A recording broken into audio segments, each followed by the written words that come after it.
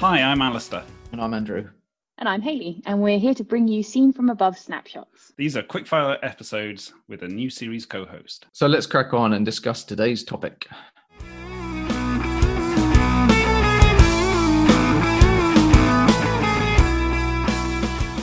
Andrew, do you want to ask the Sentinel-6 question? And then the two of us go silent for 15 minutes. Yeah, I was going to say. Well, maybe I can ask you guys, what do you know about Sentinel-6? Do you know anything about it? So I got it confused with Sentinel-4. I thought it was the geostationary one.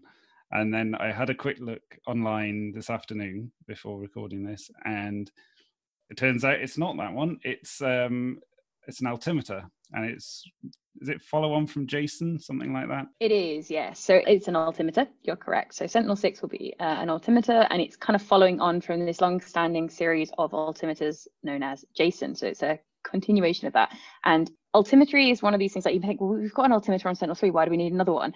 And the argument really kind of is you can never really have too many altimeters. It's a team sport, altimetry. You need to have lots of them flying. You know, they have these very narrow along track measurements that they make. And so the more you have, the more dense your coverage is. And, you know, the ocean physically moves very fast. Things that we're using altimeters to measure, like storm surges, you know, waves, all these kind of things. You know, the more altimeters you have, the better you can study those kind of things. And I mean, there's also the sea level rise kind of question, which is, you know, a longer term kind of thing. But again, the density of having multiple altimeters is very useful for us to do that. And Sentinel-6, which is also known now as Michael Froelich. So you can hear it called Jason CS, you'll have heard it called Sentinel-6, and you'll hear it called Sentinel-6 Michael Froelich, and that is its actual name now. So it's quite cool because it's a Copernicus mission. So it's, you know, it's under the EU's Copernicus program. But the mission is also then with us at EUMETSAT, with ESA, with NOAA, with NASA, and with CNEST as well. Oh, wow. So we're bringing Awesome. all the people together that have worked through the Jason programs and on the current kind of Sentinel and Cryosat and all these different altimeters together to launch this mission. And we're in prep for it at the moment. So that's what most of my Friday mornings are taken up with, is the kind of weekly, or I think it's every 2 weeks now, mission kind of get together to talk about what's going on. Obviously been very difficult at the moment because none of us can actually physically see each other. Yeah. But mission prep is still going on. So that's very, very cool. It is kind of like it's very similar to the SRAL altimeter that you have on Sentinel-3. It's got some slightly different ways that it measures to kind of align it between Sentinel-3 and the more historical kind of Jason mission. So we're building this long-term, you know, consistent measurement archive. Is it radar? It is, yeah. So it uses our altimetry. Yeah. So why is it not a LiDAR? Would that not give you the same thing? I don't know. Okay. I don't actually know why. Okay. I don't know why. I don't really know what the difference is between the technologies. Okay. Yeah. Do you know the numbering system for Sentinels? Why is it going 1, 2, 3, 4, 5, 6? Why is Sentinel-6 and not Sentinel-1? And what is it with the order of launches? So talk to me about that. Why didn't Sentinel-6 come first? You would think it'd be 4 next, wouldn't you? Right. So it's exactly. So it's. Yeah. I'm sure there's a reason. I feel like this might kind of be our fault a little bit, but so I mean, in case you're not aware of this, so Sentinel-4 and Sentinel-5 are, again, not just Copernicus satellites. They are also the part of our operational missions at EUMETSAT. They're our next generation of our meteorological satellites. So the instruments will sit aboard those. So that, I mean, that's not to say we're late in planning those. I don't think we are. I don't know why they were numbered in that particular way. But the preparations for launch of those will, you know, it coincides with kind of EUMETSAT's planning for making sure that we have the coverage we need for our operational meteorological measurement system as well. So right, we'll have one polar orbiter, one geostationary, and those are the next generation of our system of the ones we have now of METOP and Meteosat. So there's more than one sensor on Sentinel-6. Okay, there's one package. It's an altimetry package, and it actually is made up of several parts. So you have the actual altimeter itself, which sends its, you know, radar pings down and collects them back again. But then you also have like the orbital determination package and a microwave radiometer that help do the corrections and the orbital determination, so you can very accurately say where the satellite is relative to the sea surface. So it's this kind of package of multiple instruments. 4 and 5, like 3, have instruments for various different things on as well. Some optical stuff, some radio occultation stuff, sounding, that kind of thing as well.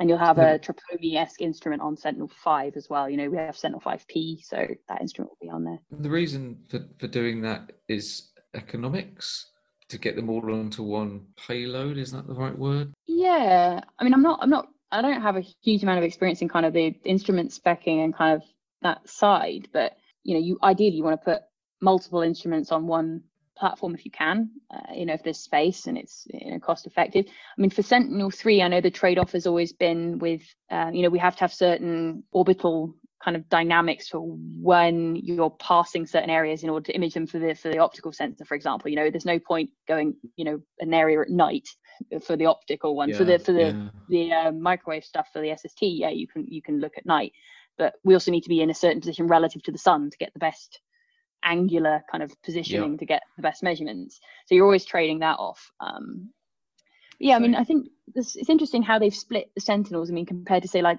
I think they're all a lot smaller than say MVSat, which was like kind of the size of a bus. And I think our METOP satellite is also really big. There's a big life-size model of it outside HQ here in Darmstadt. So they're very big, whereas, Jason, for example, and Sentinel-6 are probably fairly small, I think, compared. Altimeters have been around for a while, and I get that they take measurements of height, but why are we still bothering with altimeters? Because the ocean slops around, but basically I'm guessing it doesn't change that much, does it? No, it really does. It moves a lot. Okay. You can, and this is why I do land remote sensing. No, this is cool. This is cool.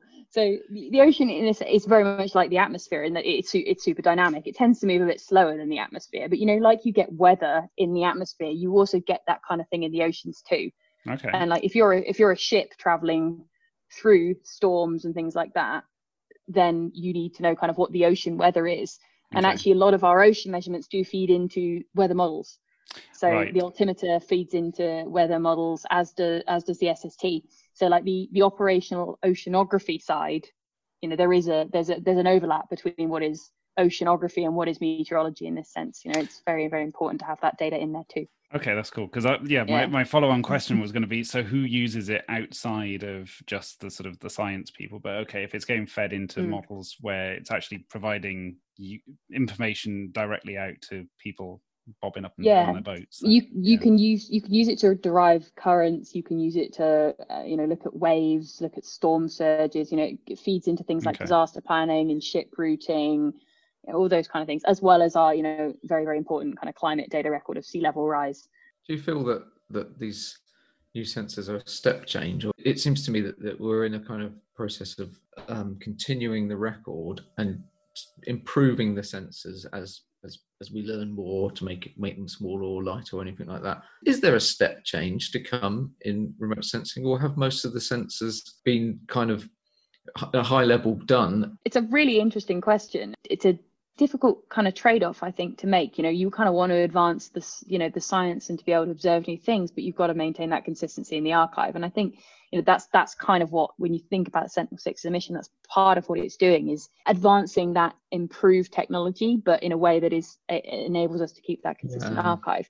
I mean, I think there are definitely advances to be made in remote sensing technology. I mean, there's some that are coming up that I'm very, very excited about. I mean, things like, PACE. I don't know if you're aware of NASA's PACE mission that's supposed to launch in the coming years. So on there will be a hyperspectral ocean color sensor. So this will be looking across the whole kind of wavelength range in much, much finer detail than we currently have. We don't have a geostationary ocean color sensor for Europe. There is one over Korea. So, they have one, which means you can actually look at how things are changing on a sub-daily level. Those are the sorts of things, I think about in terms of the ocean side. I don't know for land stuff. I mean, I think the atmosphere stuff is coming on leaps and bounds. I think things like Sentinel-5P are a big leap forward for us in that sense. There was some really interesting candidates that have come up in the Earth Explorers from an ocean side that were really interesting, like the SKIM mission. Look at that, it's linked to kind of the altimetry, but this was deploying it in a very, very different way that would have given us much better understanding of that really dynamic kind of part of the ocean circulation. I think there's still lots and lots of tech to explore for sure. With Copernicus, I think that's a good step for us. It is this big kind of baseline system with a long view. So I hope that becomes this kind of legacy.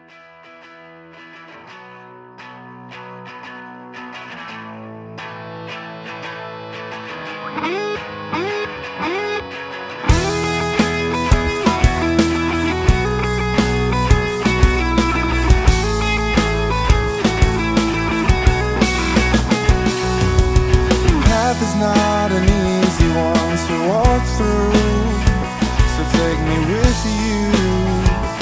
You don't have to go alone. The life is growing legs and walking past you.